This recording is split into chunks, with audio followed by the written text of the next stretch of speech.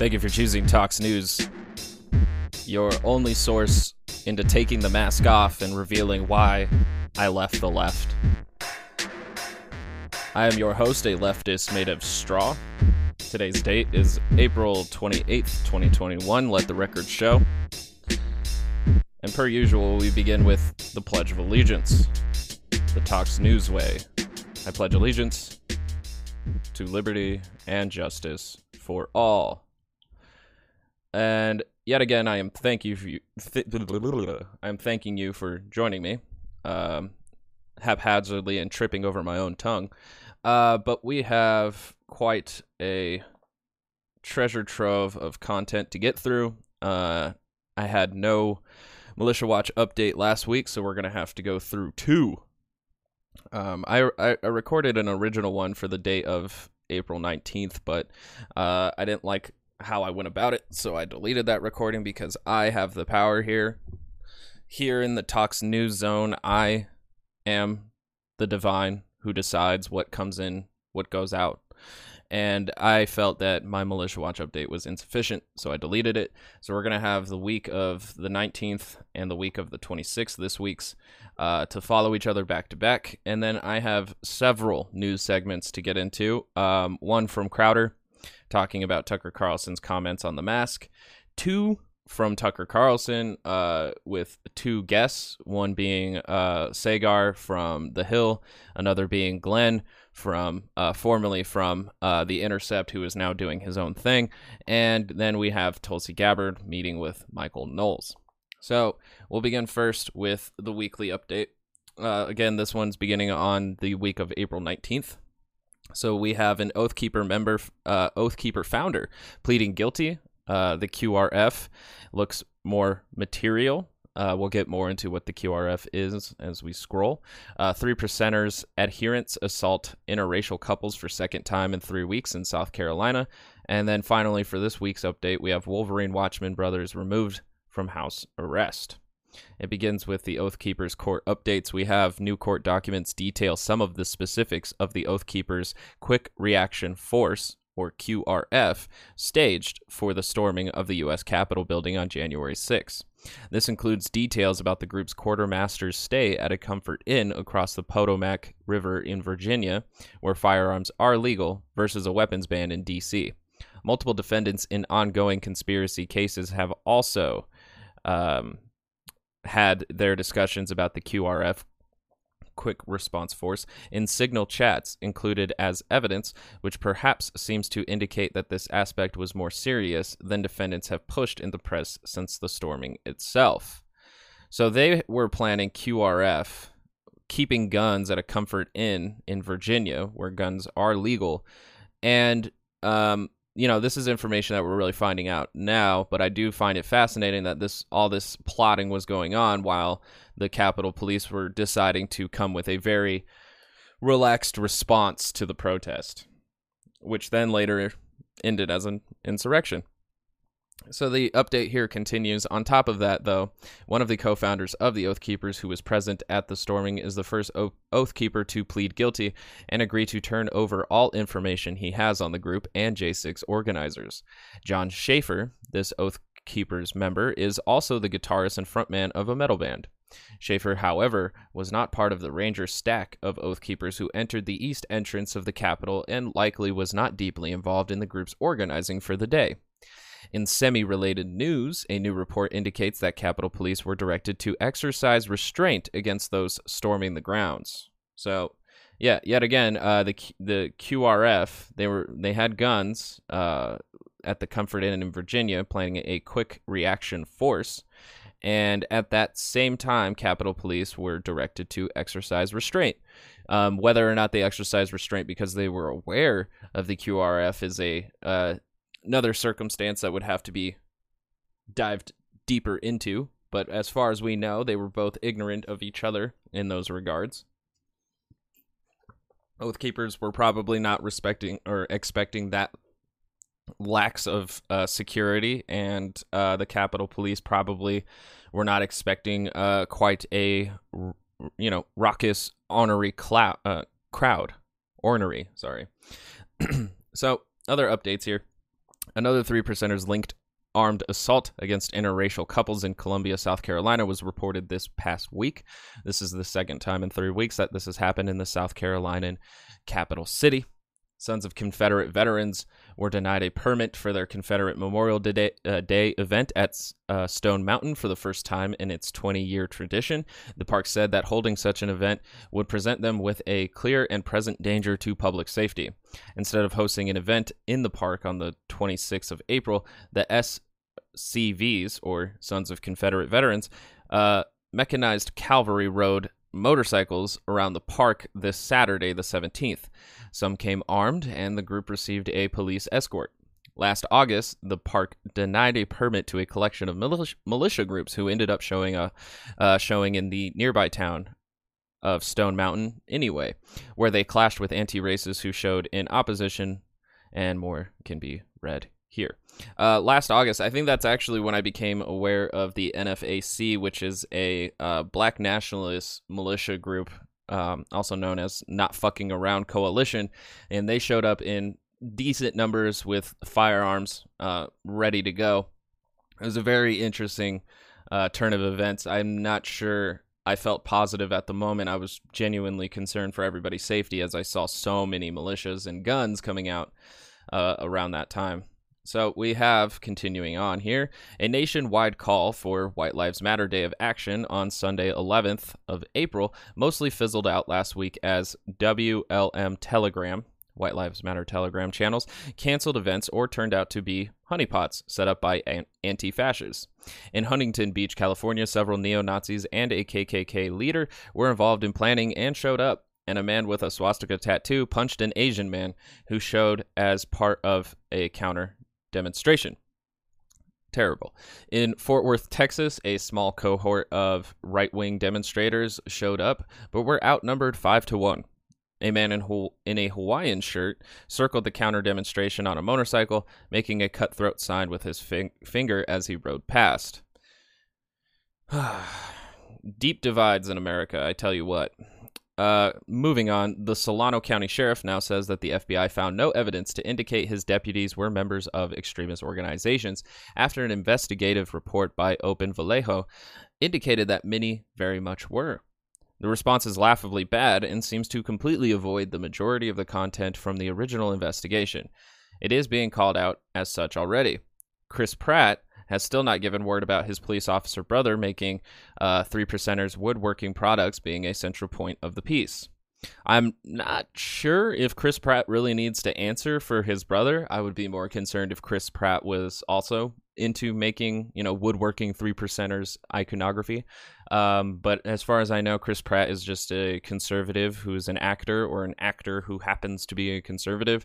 But his brother definitely seems to have a bit more radicalized beliefs if he's gone as far as becoming a police officer and aligning himself with 3%ers militia group, who are a white nationalist militia organization. So I'm not sure Chris Pratt really has to give word about that. Maybe he does. But I definitely would like to see police officers who have these kind of relationships with militia groups possibly not being police. It seems like a bit of a conflict of interest if we are actually going to start seeing conflict in the streets of America. But moving on. The Knoll brothers of Wolverine Watchmen notoriety were released from house arrest and relieved of their curfew this past week. The men will still be monitored via GPS as part of their bond. A sovereign citizen movement in Arkansas was rebuked by a local court on a 6-5 decision against their hope to adopt a Bill of Rights sanctuary ordinance for their locality. Once more demonstrating their coziness with law enforcement, a Virginia county militia donated medical bags with $500 of medical supplies to the Appomattox County Sheriff's Office. So again, the coziness between law enforcement and militia groups is a bit unsettling for me. And I will include in the description below these Militia Watch updates because they do have a couple of further readings. One of them is an opinion on how the GOP bears responsibility for far-right violence, and I think it's coming from the Washington Post. Another reading on the continued tension over a nonprofit militia-style organization and their shooting grounds near San Diego, which I think is being reported, if I can get this right, Escondido Grapevine. In the description below, you'll find this update and its further readings in there. But moving on to this week's update from Militia Watch. It's a brief one, though. So we have 3 points to go through. We have a militia training site refuses to shut down. We have Zello tapes now available to the public, and we have more Proud Boys arrested for their role in J6. So, beginning now with some miscellaneous updates, a Vermont Militia Training Center owner refuses to dismantle his illegal training site after months of local complaints about gunfire and threats from the site's clientele and ownership. The training site is near the New York border. A militia group provided security for a Shasta County, California. A militia group provided security for a Shasta County, California recall Newsom meeting, according to those attending the meeting. That was a hard sentence to read. A lot of commas. I'm sorry about that. A League of the South member who was charged for illegally carrying a gun during a demonstration in support of a Confederate monument had her GoFundMe pulled from the fundraising site after Daily Dot contacted the company for comment. The misdemeanor charges against Jessica Rivas are over a year old, which is about how long the fundraiser was online. In more news, more Oath Keepers evidence submitted by the DOJ detail how defendant Kelly Meggs was, quote, searching for at least one member of Congress, in particular House Speaker Nancy Pelosi, unquote. Another party messaged Meggs that they were hoping to see Nancy's head rolling down the front steps, which Meggs replied to with, we looked forward her. The judge in the case noted that forward was likely a typo for the word for. Okay. So we looked for her. Again, like, not everybody who stormed the Capitol had intentions beyond following the crowd, but there were certainly those in the crowd who had deeper intentions, deeper motivations, and we really need to be aware of that. Relatedly, the full Zello tapes recording is now available, covering conversations happening while the Capitol was being stormed. A companion Militia Watch piece detailing some of the content that remains on Zello and what the dataset of far-right organizing looked like is available here, and they include a link. So again, in the Militia Watch update, there's a full link here, and it appears that there is the Zello tapes on YouTube, so you can find all of that. Moving on, we have new Timber Unity signs were spotted in Oregon this week, months after the organization has been heavily recuperated and funded by elite established interests. Cool. A federal judge ordered 2 Proud Boys leaders from Florida into custody this week. These 2 men, Ethan Nordine and Joseph Biggs, are alleged to have planned to disrupt Congress as some of the first people to breach the U.S. Capitol building on J6. Relatedly, a new ACLED report profiling the Proud Boys and their activity within the dataset is now available online here, and they include that link. ACLED is Armed Conflict Location and Event Dataset, and I definitely like what they do. The ACLED, I don't think is partisan. They usually even take a look around on conflicts around the globe, so I highly recommend their website. And included in this is further reading on Kansas City Massey's, or Casey Massey's impact a year after his death. Casey Massey's. I'm not sure who Casey Massey is. Let me click this real quick. How a dangerous North Texas militiaman became a symbol for a growing extremist movement is the headline of this article. I guess Casey is his nickname. All right. So yeah, that further reading on Casey Massey and the impact a year after his death, which I might want to actually check out later. So I'm going to save this in a link, open a new tab there. And like I said, I will include these in the description below. Check out militia.watch and get all that sweet, juicy Militia Watch information if that's what you're into. All right, segments. We begin now with the segments. Oh boy. We're going to start off easy as Crowder's show can be. We're going to talk about masks. So, you know, how I said, you know, taking the mask off and revealing why I left the left. That was my beginning your only source to thing. This is the mask off part. So we'll get to why I left the left in a little bit, but let's begin now with the mask off. Yeah. Speaking of confidence, the cock of the walk, baby.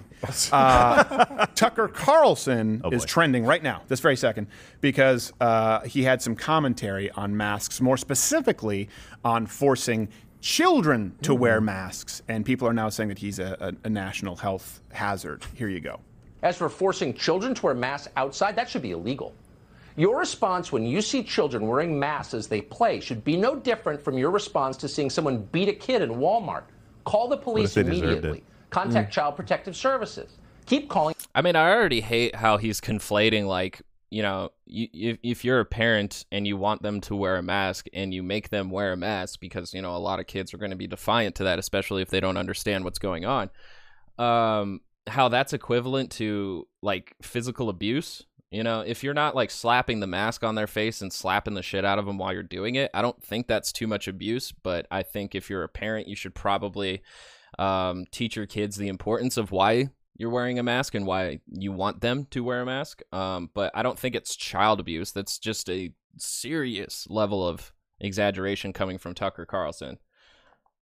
Until someone arrives. And the unfortunate thing is that he has millions of viewers who will now, use his rhetoric and his, what we could call Tucker Carlson logic, TC logic, maybe Cucker Carlson logic, who knows.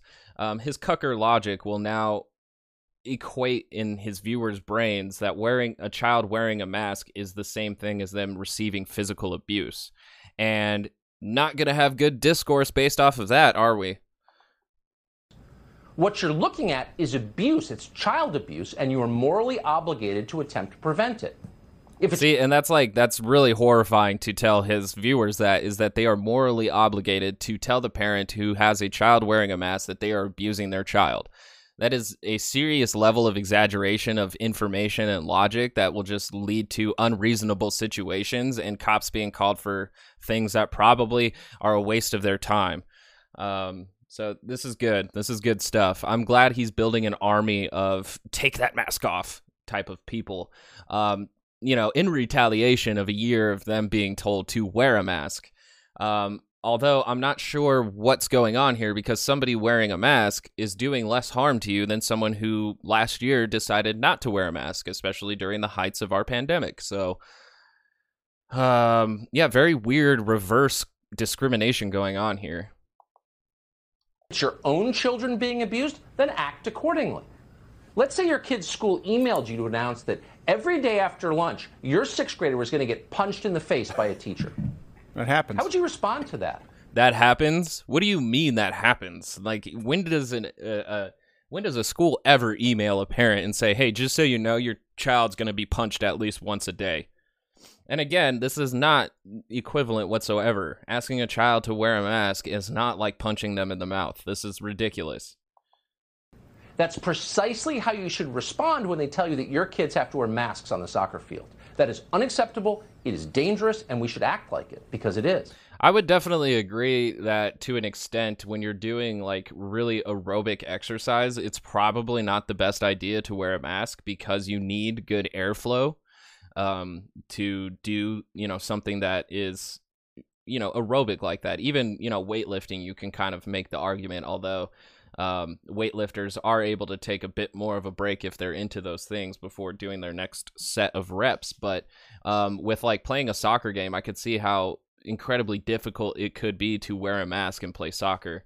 And that's why it's important to be able to test everybody's temperature before playing, although with COVID, there's a 2-week disparity of whether or not it will be caught. So, it's the aerobic exercise we can all have a discussion on, but saying kids just outright don't have to wear masks or shouldn't wear masks because it's abuse, this is just a level of discourse that you're not going to be able to reason with anybody with, because in the same way that QAnon thought Democrats were kidnapping children and sucking their lifeblood after raping them, like, you can't have a rational conversation with somebody because they truly believe that's what's happening. It's our job to brush them back and restore the society we were born in.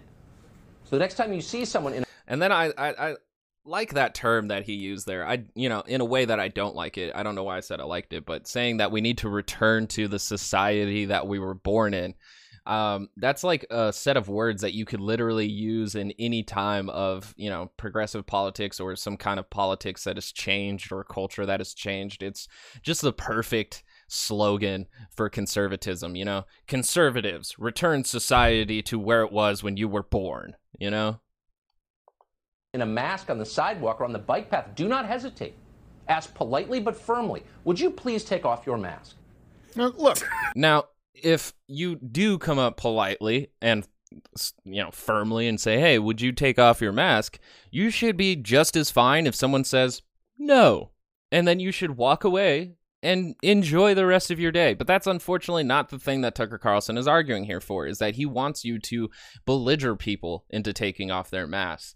Because even if you come up to somebody peacefully and say, hey, take off your mask, they say no and continue to walk, and it becomes more confrontational after that because you will not accept the no, or they even get more confrontational because they believe that they're doing the right thing in order to reduce the amount of spread of COVID. You're just making a bad situation.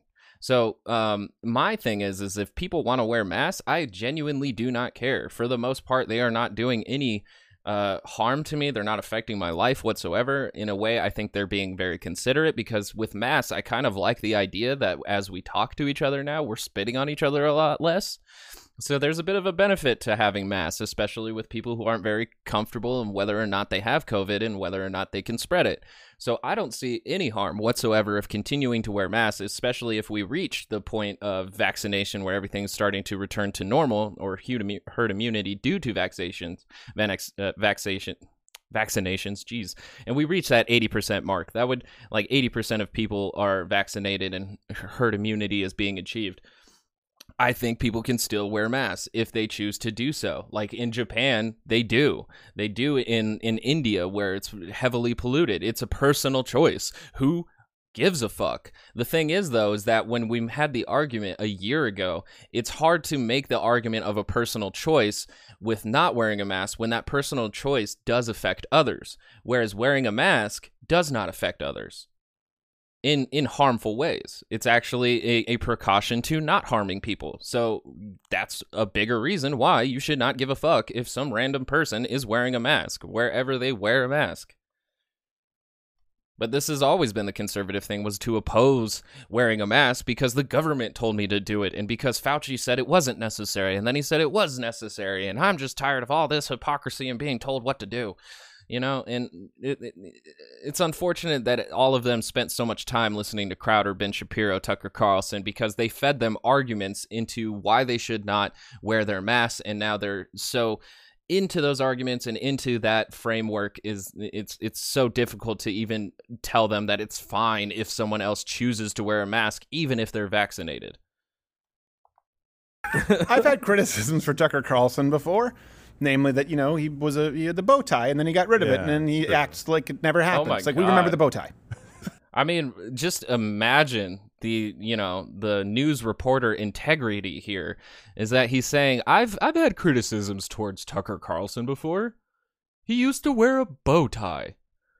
Oh my God, the intellectual depth going into this disagreement. Whoa, they must be sitting on two different sides of the conservative spectrum, bro, because he agrees with the bow tie and Steven Crowder doesn't. Oh my God. Ridiculous. Nobody liked the bow tie. Nobody did. Absolutely nobody. He didn't forget. But he's absolutely right here. I don't understand how this is an outrage. Again, keep in mind that Tucker Carlson there said, please tell them peacefully, be respectful, that they should remove. Now he's just imploring you to do what the left does. Yeah. Only to do it more politely. This is not like Maxine Waters saying, find them at the diners and mess up their day. Whatever it is that she said. All right. Well, a couple of things to go over there. So he's saying that it's okay to do it because the left, so-called leftists, not even just moderate, house moms, were yelling at each other to wear their masks. So it's in retaliation, which makes it okay. And then he uses Maxine Waters as an example of somebody who, encouraged people to yell at other people belligerently. But Maxine Waters wasn't talking about masks. She was talking about the criminal justice system and the protests surrounding Derek Chauvin's trial and the murder of Daunte Wright. So, not quite being very consistent here and talking about the issues. Department store. She called people to violence repeatedly. Did, He's yeah. saying Yeah. peacefully ask people if they are outside wearing a mask that it offends you, that they should remove it because it's stupid. Yeah, it's beyond stupid. It is Yeah, because it's stupid. It's stupid. I believe it is stupid for you to keep wearing a mask, and so I am going to tell you that you should not wear a mask, although I am also a conservative who believes in individual freedom. Like, what a weird position to take.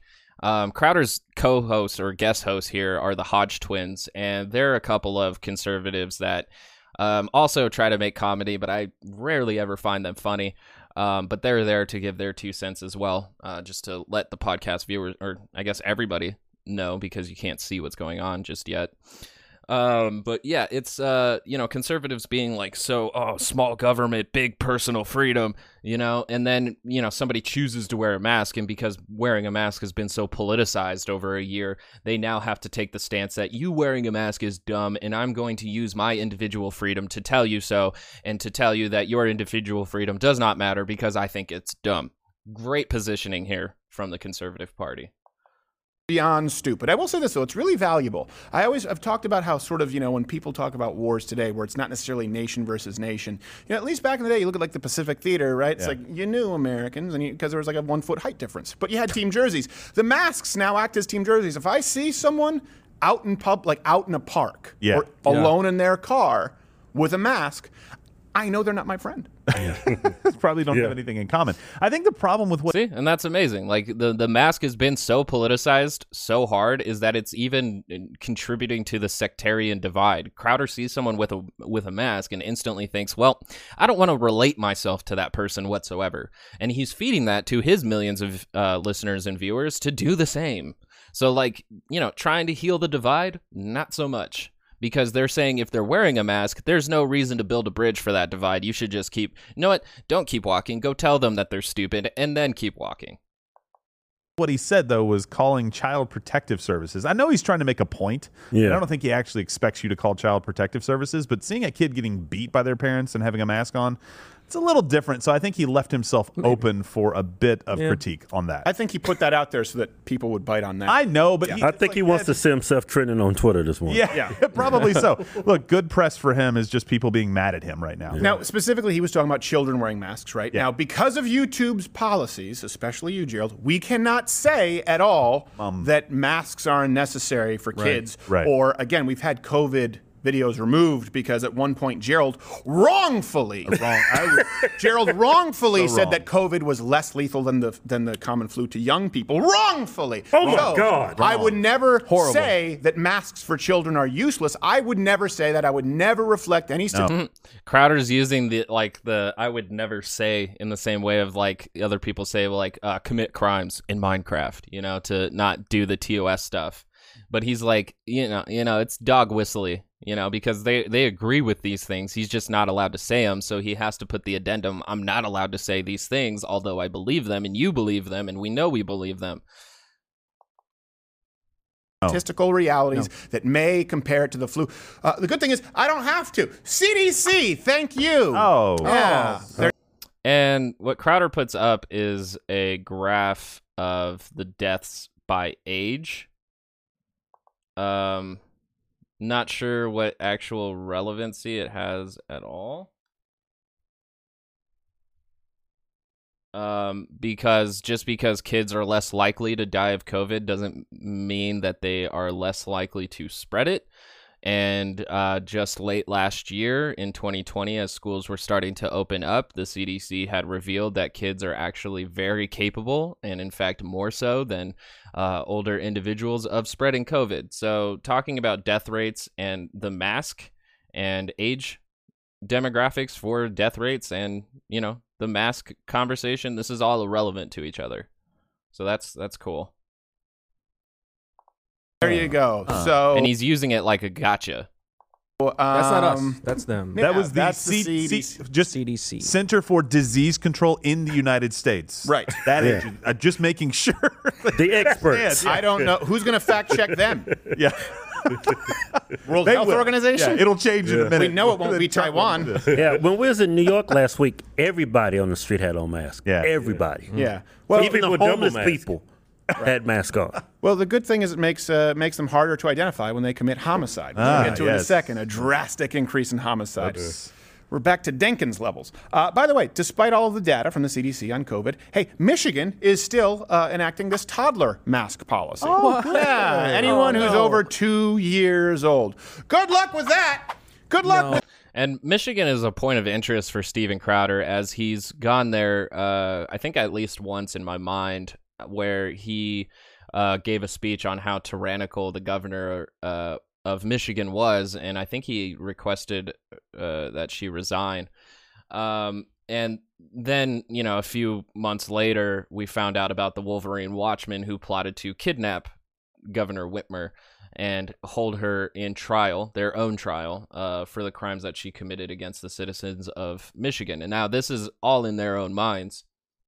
But it's good to see that Crowder is keeping it consistent with demonizing Michigan's policies when there is such a chance of violence and right-wing revolution that could really go on there. dealing with the terrible twos and putting on a double-ply mask. Oh, man. How are you going to keep that How on? is that? Yeah, exactly. That's my point. They're Kids gonna are take that right gonna off. take it off like everything else they try to do. And It they're just makes useless. common sense. They're useless for toddlers because masks don't block boogers. They'll Keep 'em find in. Keep 'em in. toddlers. When it comes to eating boogers, life finds a way.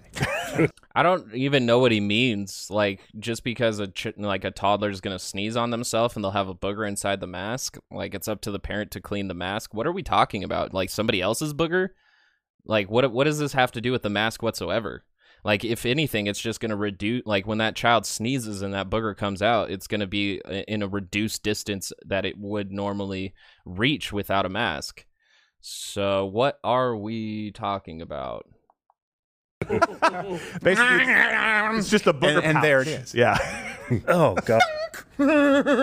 Okay. I just love the frying pan.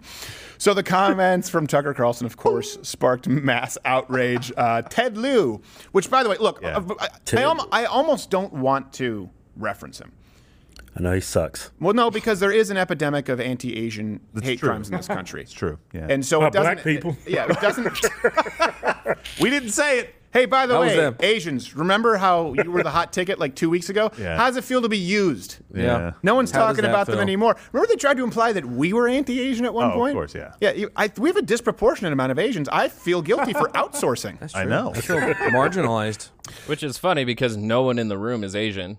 But Crowder has had racist caricatures in the same way that the Dr. Seuss book did. So, of course he doesn't see the disparaging comments that he's made. Of course he doesn't. So Well, not even comments, but caricatures. Just stereotypical racist caricatures. He's done them before.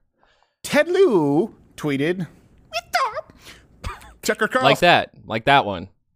wants to cancel parents who make the decision to have their child wear a mask. The right-wing cancel culture is out of control. I see. It's Oh, being what? facetious. Shut up. What the hell? Cancel culture. Who or what are they going to try and cancel next? Major League Baseball? Oh, wait, Tucker must go. The Democratic PAC Midas Touch tweeted, if Tucker Carlson thinks masks are so bad, why is he comfortable wearing his hood? I get the implication What? that he's a Democrat. Yeah. And the Lincoln Project. It's really funny professional- to me too, because since the second rise of the KKK, they keep feeding off of the KKK was originally the Democratic Party. Yeah, when it had Woodrow Wilson as its president, and he was a big segregationist, a lost cause revisionist, and played what was it? The Birth of a Nation, the first ever movie. He played that at the White House, which basically said that the KKK were the heroes of America. That was the Democratic Party in the 1920s, but since the 1950s and 60s, there was a huge shift, and since then, KKK, especially the last wizard, Duke something, I can't even remember his name at this point, Republican. So they can keep pretending that Republicans or Democrats have more to do with the KKK, but that was 100 years ago, and since then it has changed, and it has been that way for a while now. banger, groomer, and cover-up of kids, Yep. tweeted, Tucker Carlson is a national security threat. Pass it on. You had sex with children. Yeah. I know it's not the Lincoln Project. There was a guy there, but people knew. Here's the thing. It's one thing, let's say you're pushing, I don't know, let's say an earmark in a bill for some kind of coal subsidy, and you happen to have sexual intercourse with children. It's another when your entire platform, the Lincoln Project, is built around the idea that, hey, that person is immoral. We're the Republicans who are not immoral.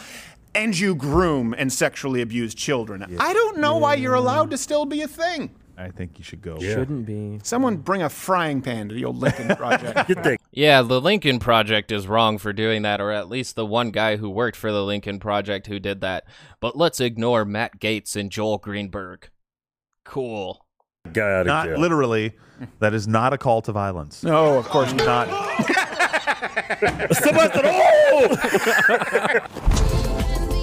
All right, how enlightening was that? Not very much. So that was that segment. And now we get to the Why I Left the Left So there was segment a lot of this. going on out of public view during the last Beginning with Tucker Carlson. Let's get it. election. A lot. Here's the latest example. I like how it says Tucker Carlson investigates Biden's ties to Silicon Valley, and it's a 3-minute long video. Like, what an investigation where you can fit all that information in 3 minutes. Man, he really put in the work on that one. The group Judicial Watch has just obtained hundreds of documents from the Secretary of State of California, our biggest state. Those documents reveal that state officials pressured the social media companies, the big ones, Google, Twitter, Facebook, to censor social media posts they didn't like and that wouldn't help them about the 2020 election. Here's one example. A state agency successfully pressured YouTube, owned by Google, to block a video about mail-in voting. They didn't think it would help the Democratic Party, so the video was blocked. Some of the state's documents were compiled by the firm SKDK. He is showing absolutely no citations, none of this. Like, I would have to do all of the research to verify his investigation. Like, wow. There's absolute, like, he's just talking.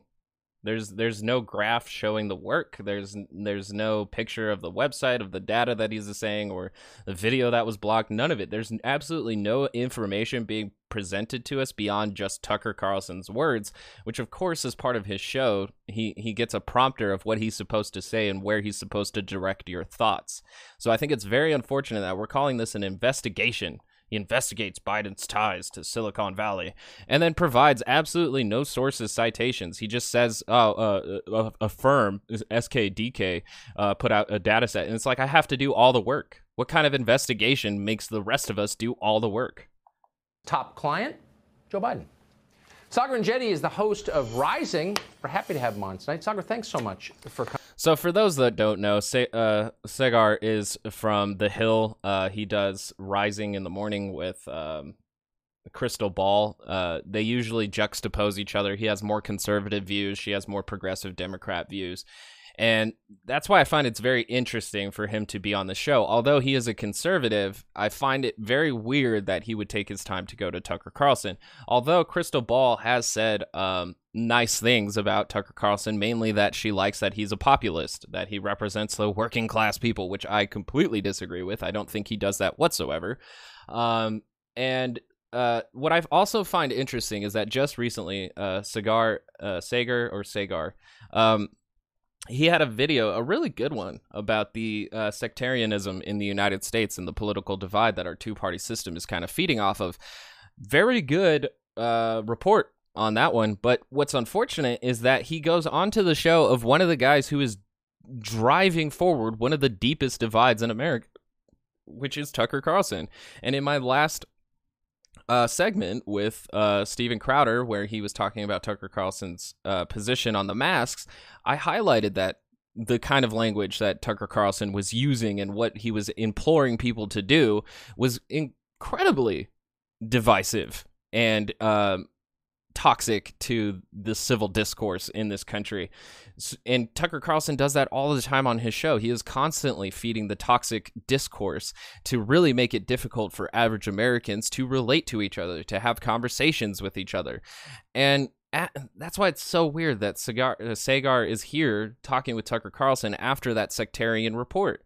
after that analysis of the sectarianism in the United States, he goes to one of the biggest contributors of it to talk to him about it.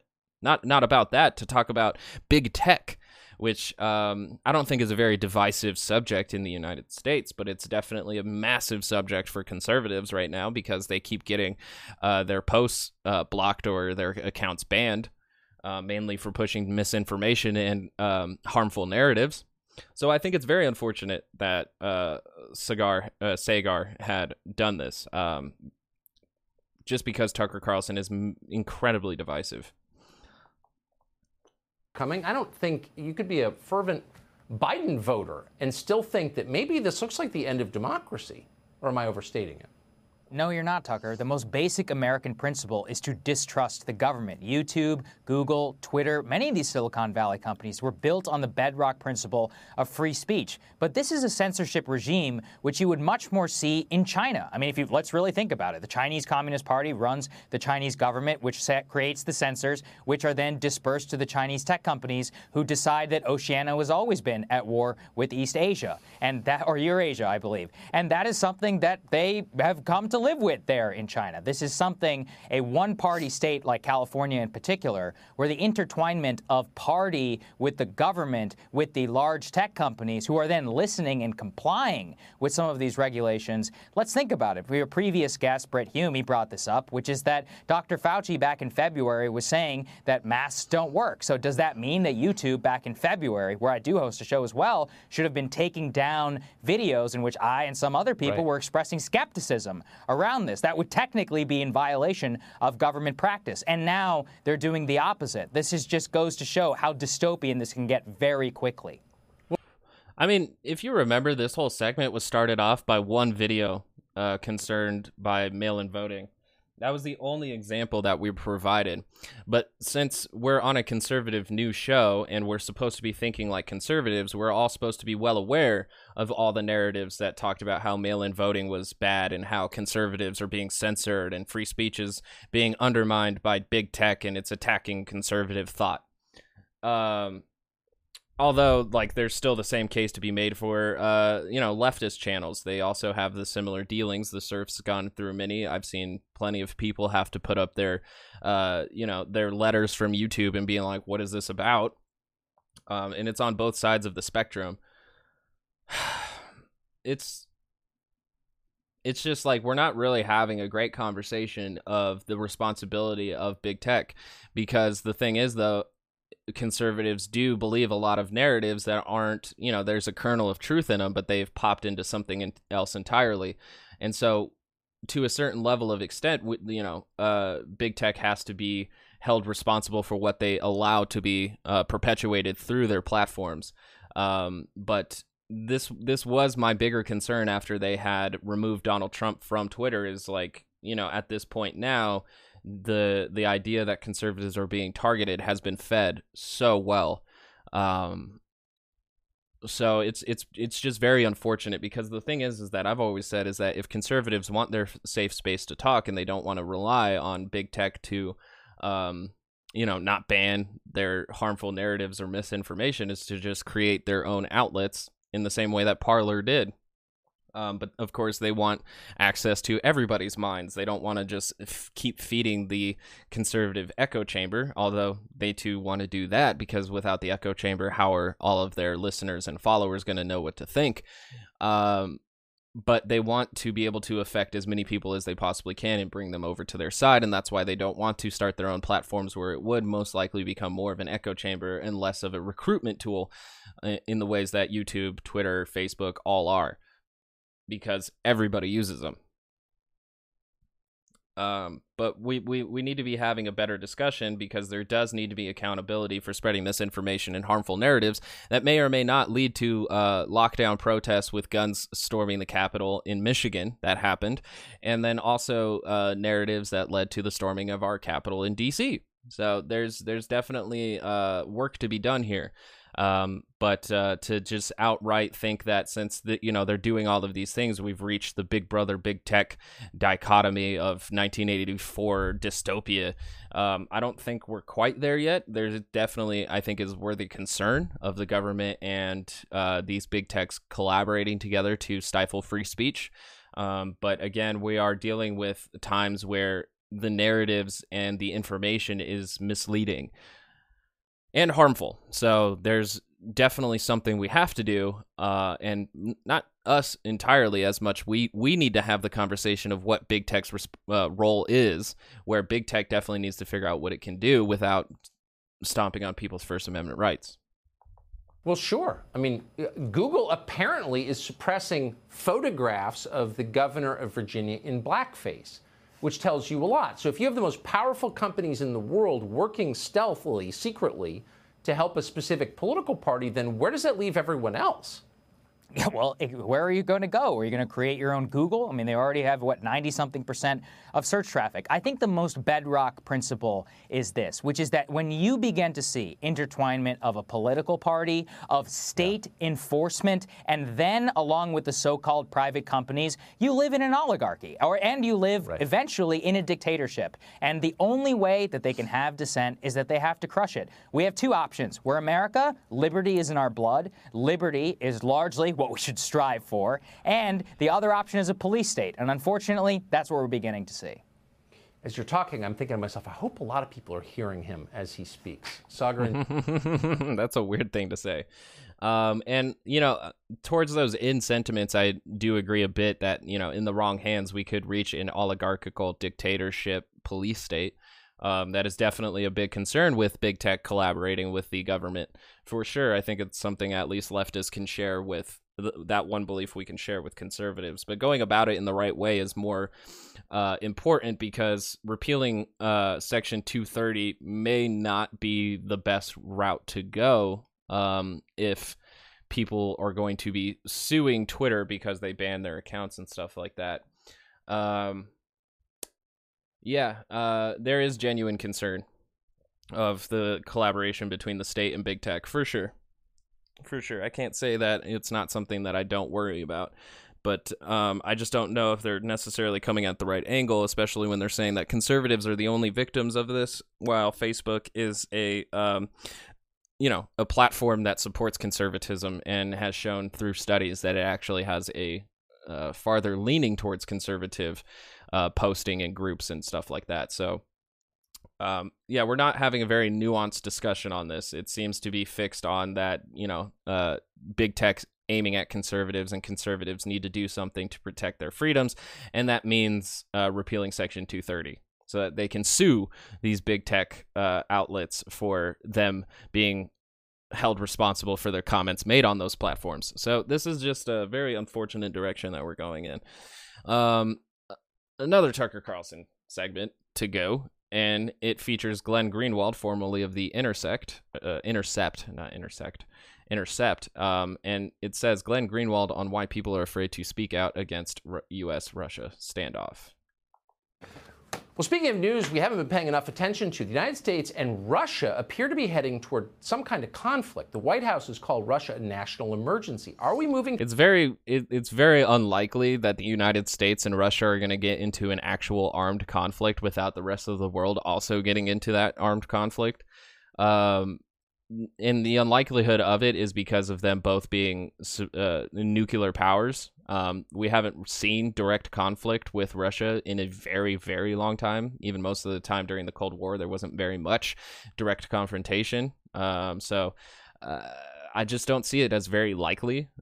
There's not a lot of strategic gain for Russia to do so, and the United States, I don't think, really has the resources to go in an all-out war with Russia without really making the citizenry suffer for those sacrifices to fight Russia. So I see it as very unlikely, but I could see increased sanctions, trade wars, and proxy wars going on, for sure.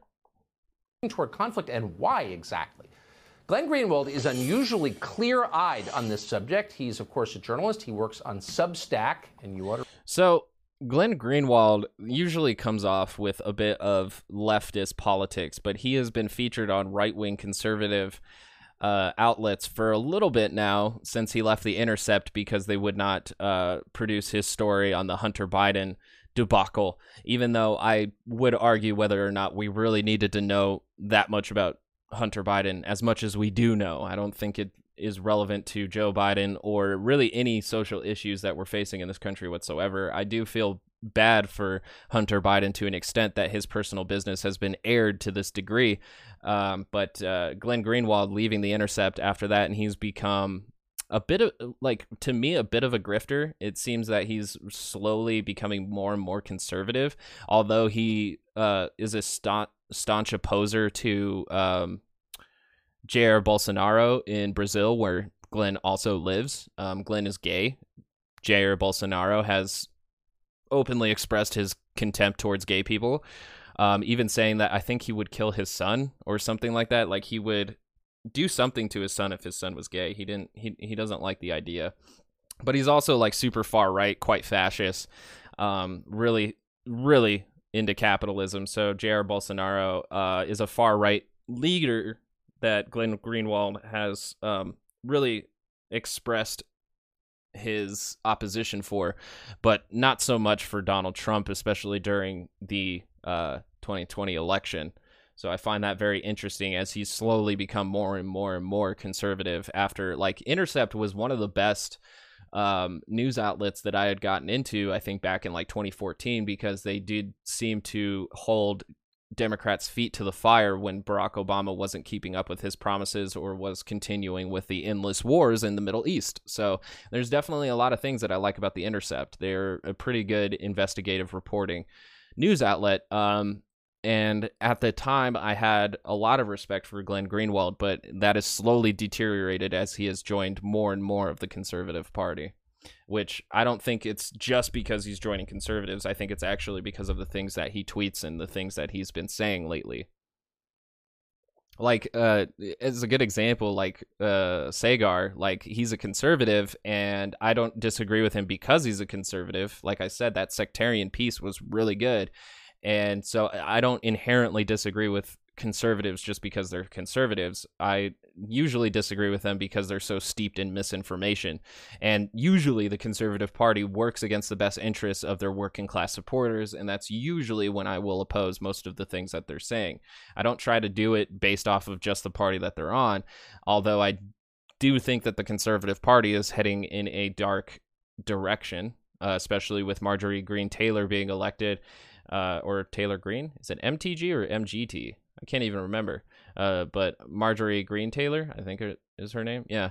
And Laura Boebert. And then there's various, like Jim Jordanson. There's various Republicans that just make it seem like the Republican Party is really going. Ted Cruz. Ted Cruz is another example. What's his name? Mitch McConnell. Like, there's plenty of Lindsey Graham. There's plenty of them that represent and speak, and I don't like the direction that they're taking the party. And so that's why I usually take a very staunch reactionary position against them.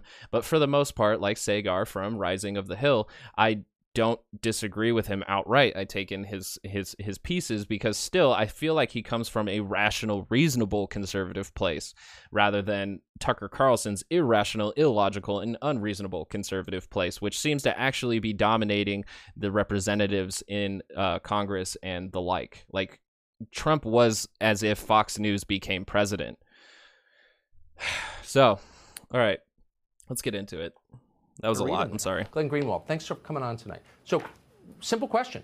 Do we appear to be moving toward some kind of conflict with Russia? And if so, why?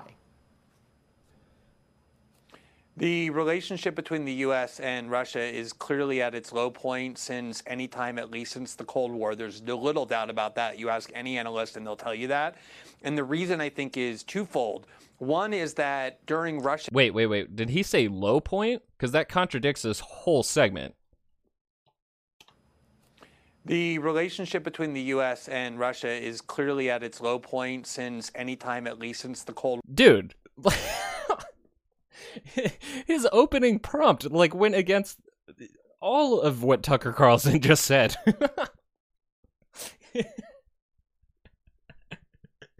Cool. war. There's no little doubt about that. You ask any analyst and they'll tell you that. And the reason I think is twofold. One is that during Russiagate and this whole hysteria that surrounded it, there was this propaganda campaign to convince a huge part of the population, namely liberals and Democrats, that Russia posed this existential threat to the United States, and they believe it to the point where they think that everything we can do against Russia, we ought to do, and if you even stand up and question it, as we're doing now, it probably means that you're some kind of spy for the Kremlin, which is, I'm sure, what people are going to be saying about this segment. But all right, so now we're just imagining a straw man for leftists. I'm not 100% sure if that's where Democrats sit. I would have to ask a few Democrats, but like I think the general concern was not that we need to, militarily hold Russia accountable for, affecting our elections. But there is definitely a feeling in the Democratic Party that they meddled with our elections, and even, Republican intelligence committees also said that Russia meddled in our elections. And so there's a bit of concern within the Republic or the United States to hold Russia accountable for their actions. And I think that is a valid concern. Even though the United States also meddles in other people's elections, we should face accountability for those. We need to be consistent with it. So if Russia is meddling with our elections, we also need to hold them accountable for that. But, we're living in a very inconsistent and unaccountable world. So here we are. The other part of it is the war on terror is winding down. We're not in Iraq anymore. We're coming out of Afghanistan. What do you mean we're not in Iraq anymore? Yes, we are. What do you mean? Provide some numbers, because yes, we are. And so the question is, and the amount of troops that we have in Iraq is equivalent to the amount of troops that we have in Afghanistan. And it's weird that he says that we're going to pull them out. So he must be going off of the fact that Joe Biden said that by September 11th, we're going to pull all troops out of Afghanistan, even though I am incredibly dubious to that. I don't think we're going to bring them out at all. I think there's going to be a catalyst event that is going to convince the public that we should keep our soldiers out in the Middle East. I'm not saying it's some kind of conspiracy theory or whatever, but September is a long ways away and a lot can happen in that meantime. And I don't think we have any strategic positioning or even incentive to do so, especially after the fact there's a good video on what was it called? Geopolitik? There's this great video or channel that I follow. I'll look it up.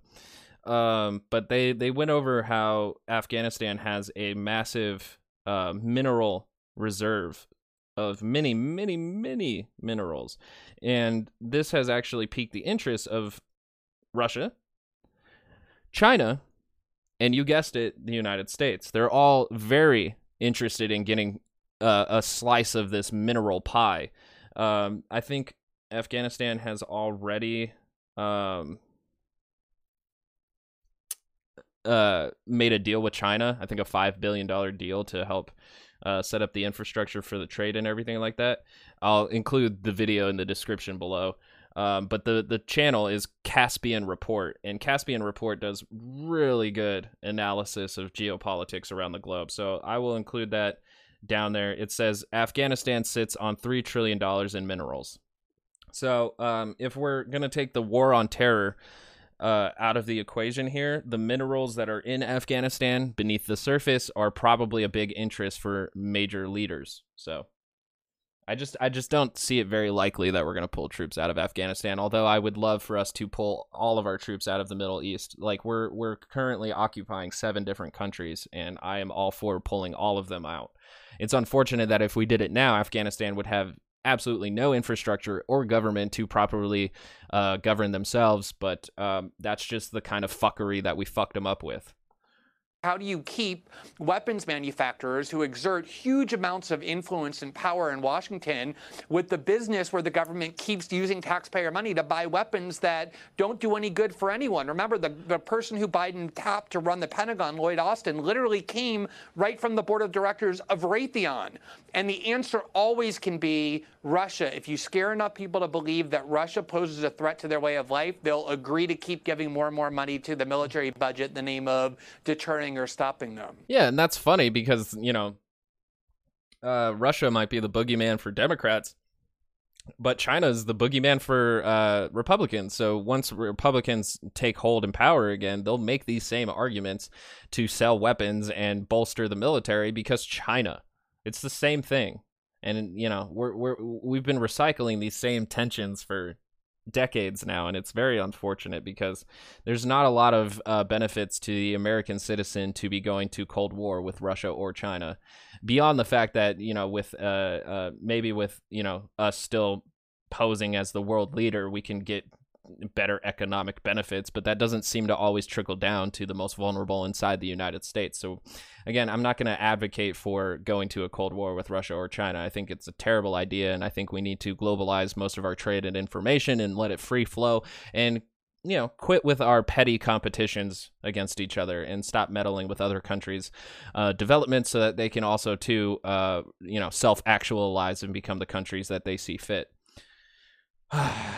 Here we go. So why isn't, since Russia is a nuclear-armed power and part of a very powerful axis internationally, why isn't there more discussion about the degradation of our relations with Russia, that we're moving towards something bad? Why aren't we talking about this? Well, it's interesting, this is one of those times where it's useful to go back a little bit in history before 2017. We're often told history doesn't begin until 2017, but there was a huge bipartisan pressure campaign. Again, another straw man, because I don't know who's saying that. Campaign on President Obama to send lethal arms to Ukraine. And all you have to do is look at a map or history of how Russia was almost twice destroyed in the 20th century to see the crucial importance of Ukraine to Russia. The situation in Ukraine back in 2014 was actually one of the catalyst moments that got me more politically aware. I remember watching the civil war kind of unfold as it began as protests, very violent and scary protests. But I do remember that there were people who said Obama should do more military against Russia in regards to Ukraine, which I was glad that we avoided, although at a certain point Russia then invaded and annexed Crimea, which did not really deter the situation very much. So, yeah, I mean, it's really difficult because the UN wants Ukraine to become a member and become a member of NATO, which would be a great strategic loss to Russia because Russia is incredibly antagonized by NATO. So it's a very complicated geopolitical situation that to say it's really hard for me. I don't want to meddle in people's affairs beyond the extent that it really just puts our interests in front of theirs. But the Ukraine situation is a very difficult one. I'm just doing some research here because I wanted to see something. Because this was coming from Time. Senate Republicans hammer Obama officials on Ukraine. Senate Republicans vented their frustration over the deteriorating situation in Ukraine on Tuesday as a panel of Obama administration witnesses struggled to lay how the U.S. could block Russian President Vladimir Putin from enforcing his will in the embattled country. While political theater is nothing new in Capitol Hill hearings, Tuesday's session on whether the U.S. should broaden military aid to Ukraine and step up sanctions against Russia saw lawmakers slap their desk, cut off witnesses, and let emotions fly. Republicans focused their anger on why President Barack Obama hasn't taken a stronger stance against Putin. So it's weird that like now Democrats are being vilified for taking a stronger stance against Putin when back in 2014 it was the Republicans who were frustrated that they weren't taking a stronger stance against Putin. So when you're a Democrat and you do something, it's damned if you do, damned if you don't with conservatives and Republicans. There's literally no way to win. Like if Obama was going to go do more with Ukraine, I'm sure Republicans would have taken the anti-war stance and said, "Oh, we don't need to be wasting our resources on that." But Obama's point was correct, which was it has no crucial importance to us. So why would we want to risk confrontation with a nuclear-armed power over Ukraine? And I think and it's funny that Tucker Carlson there is sitting there laughing about it because it was the Republican position back then to do more. The reason why people don't question it is because they're afraid that if you stand up and say it's not worth U.S. lives, U.S. treasure, or any kind of U.S. interest to protect Ukraine from Moscow, you get accused of being an apologist for the Kremlin or someone serving Russian interests. And that's become a very powerful political weapon that shapes our discourse and is affecting all aspects of our policy. See, and that's the amazing thing that we've seen in this change of like 7 years is that now, like, you know, the Republicans are like, what? Why don't you turn down a little bit? There's no strategic value to going to war with Russia. And then in 2014, it was like, why aren't we doing more to go to war with Russia? You know, it's flip-floppiness, inconsistencies, and that's what makes me really weary of the Republican Party. And Democrats, you know, they have the same issues as well. But Glenn Greenwald is really just feeding the machine here. Name calling is a form of social control, and a very effective one, as you just pointed out. Glenn Greenwald, who is totally resistant to that. I appreciate your coming on. Yeah, I mean, I find it. Sean Hannity here. I find it incredibly interesting that he used 2014 to be like, oh, see, we all forgot about that back then, and he just left out entirely the context that the Republican Party was the party that wanted Obama to do more military action against Russia for annexing Crimea. Yeah, GOP skewers Obama's weak response in Ukraine. That's another headline. Let's see, what does this one say? Obama says GOP's Biden inquiry promotes Russian disinformation. That's from the election. Let's see. Nope. Republicans demand Obama get tougher with Putin.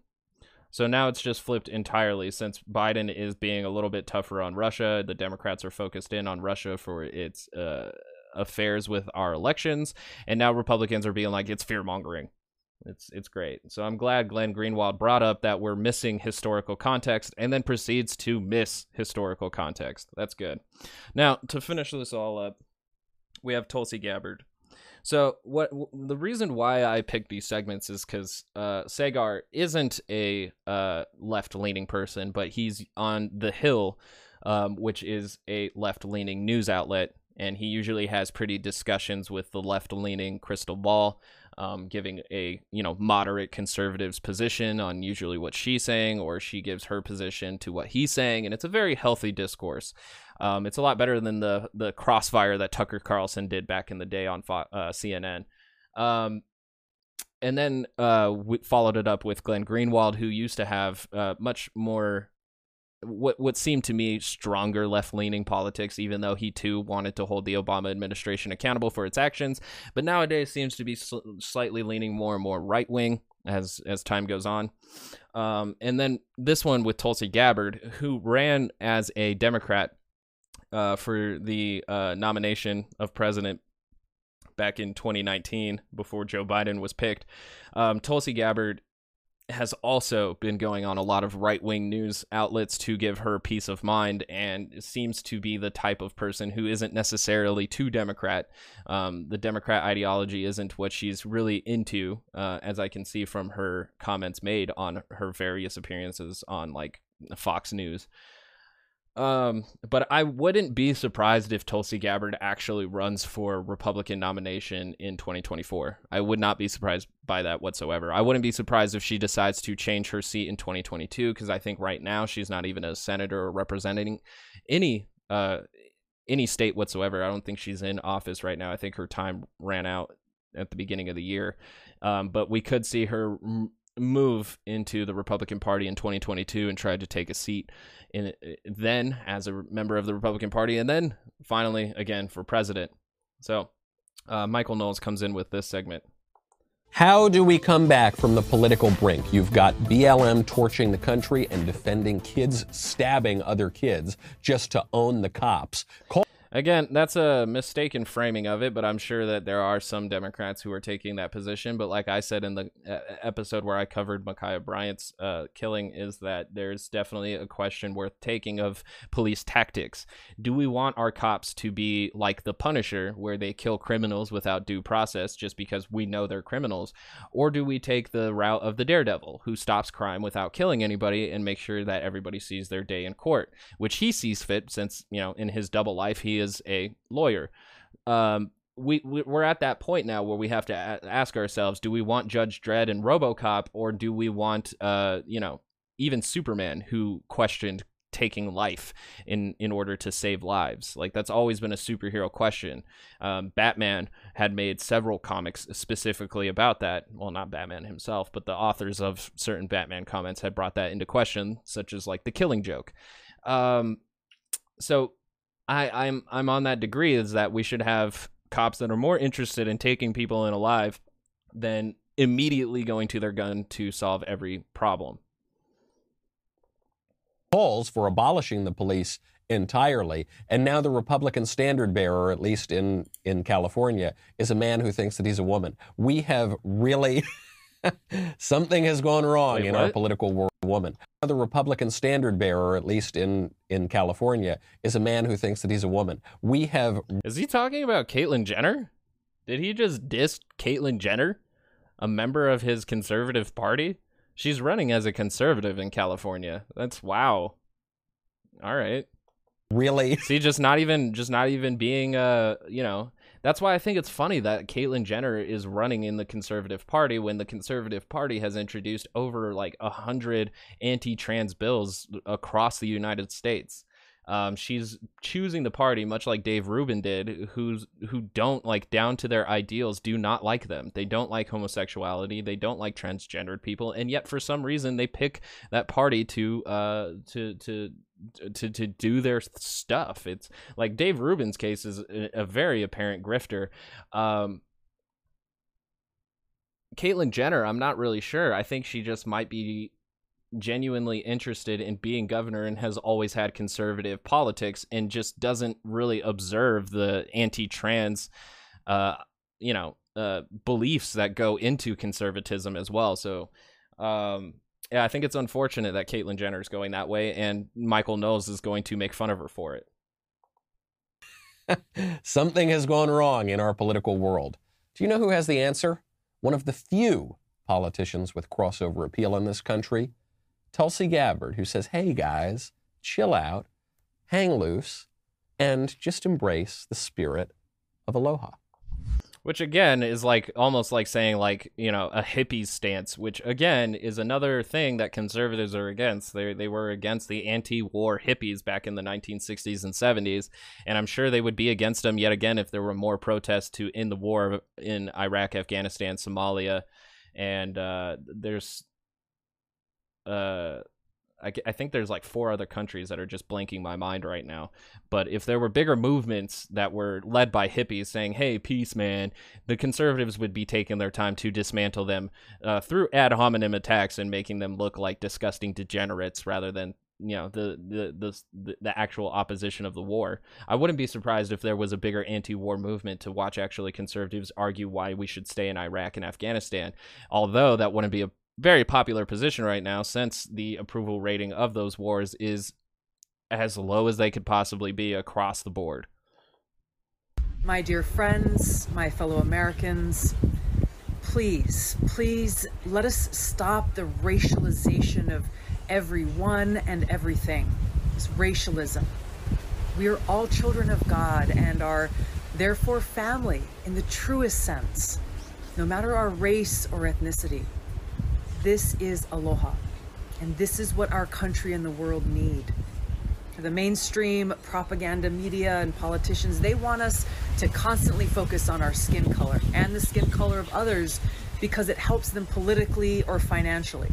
Also weird hearing from Tulsi Gabbard because she says incredibly Islamophobic stuff. Hold on. We're all children of God, unless your God is Allah, and then we're no longer children of God. I don't even know where you came from. Let's see if I can find some quotes here. Because Tulsi Gabbard she's very staunchly opposed the LGBTQIA+ community, so she doesn't think that they are children of God. And she's also said a lot of Islamophobic things as well. I think she even introduced an anti-trans bill with like not letting trans women participate in women's sports. So like, again, Must not be children of God then, huh?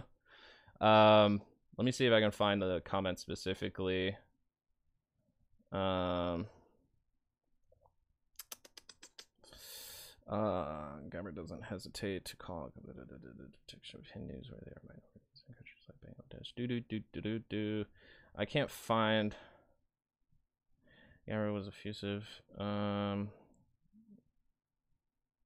Despite the rampant acceleration, including lynching, congratulated. So I'm gonna read this paragraph. Just find it a little bit interesting.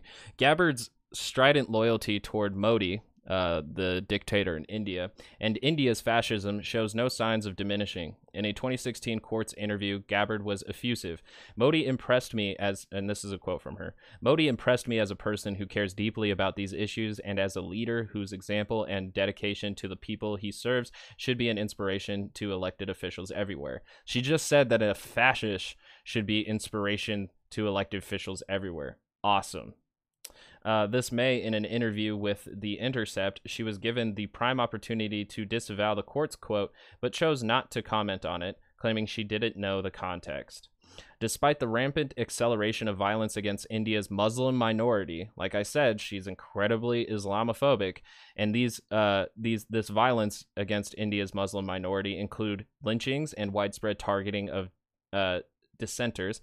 Gabbard recently congratulated the Prime Minister for securing a second term. Notably, she hasn't uttered a single word about India's sudden August 5th removal of special status for the Muslim majority state of Jammu and Kashmir, the brutal crackdown, and the communication blackout that has followed. Her silence on Kashmir speaks volumes. This is what I'm saying. Children of God to an extent. And she's using the exact rhetoric of like everything's so racialized now in our politics, and all Democrats use in their cards to say something's wrong is that it's racist. And it's like, dude, you're using the same exact talking points as a Tucker Carlson would, Tulsi. You're aware of that, right? So yeah, it sucks. This sucks. Tulsi is not the best person to say we should respect each other because we're all the children of God, because there's obviously a line for her when it comes to being LGBTQIA+ or Muslim. Aloha means respect and love for others.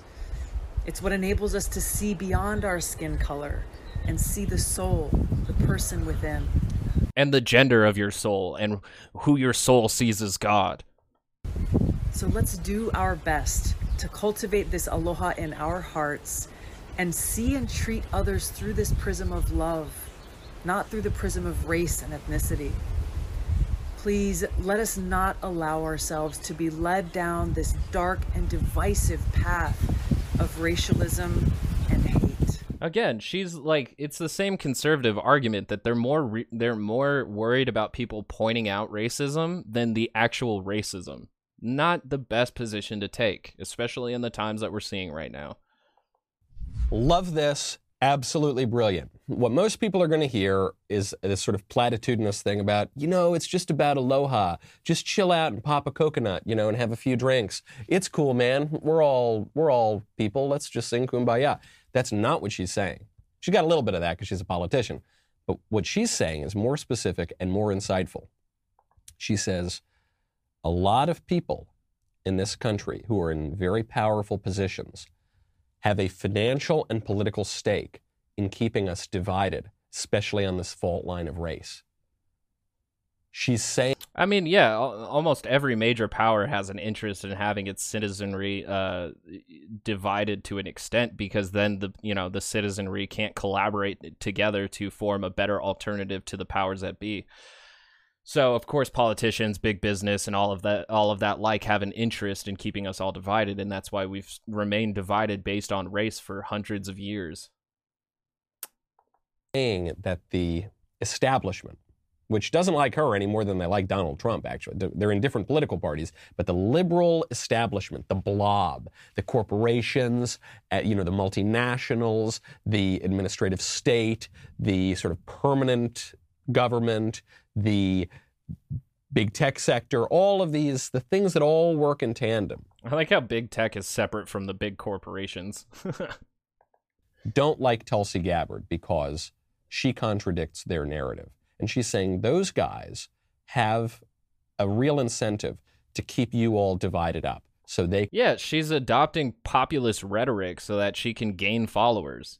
The thing that deeply, like truly deeply, worries me about Tulsi Gabbard, and the reason why I didn't like that she was running for president, is that she has ties to a cult. Let's see if I can find the article, and I'll put it in the description below. Let's see here. This one comes from Huffington Post. Tulsi Gabbard still dodged by Krishna cult rumors. 11 years ago, U.S. Representative Tulsi Gabbard, now a rising star in the Democratic Party, was a little-known state representative from West Oahu district. It was her then Republican father, Mike, who was in the political limelight. The elder Gabbard, known for his virulent anti-gay crusade in the 1990s, was challenging Democratic incumbent Ed Case in the race to represent Hawaii's 2nd Congressional District. So, for a profile piece, a writer at Honolulu Magazine emailed him and asked about his family's ties to a guru named Chris Butler, a.k.a. Jagad Guru. A lot of words that I can't say after that. His name is crazy. Siddhas. Wow. I'm just going to call him Jagad Guru, who leads an obscure offshoot of the Hare Krishna movement in Hawaii.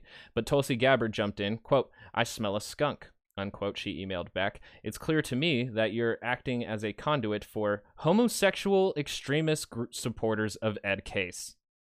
Much has changed with Tulsi Gabbard since then. She enlisted in the Hawaiian Army National Guard and served 2 tours in the Middle East before successfully running for a seat in the Honolulu City Council in 2010. Then in 2012, she got what eluded her father, a seat representing Hawaii in Congress.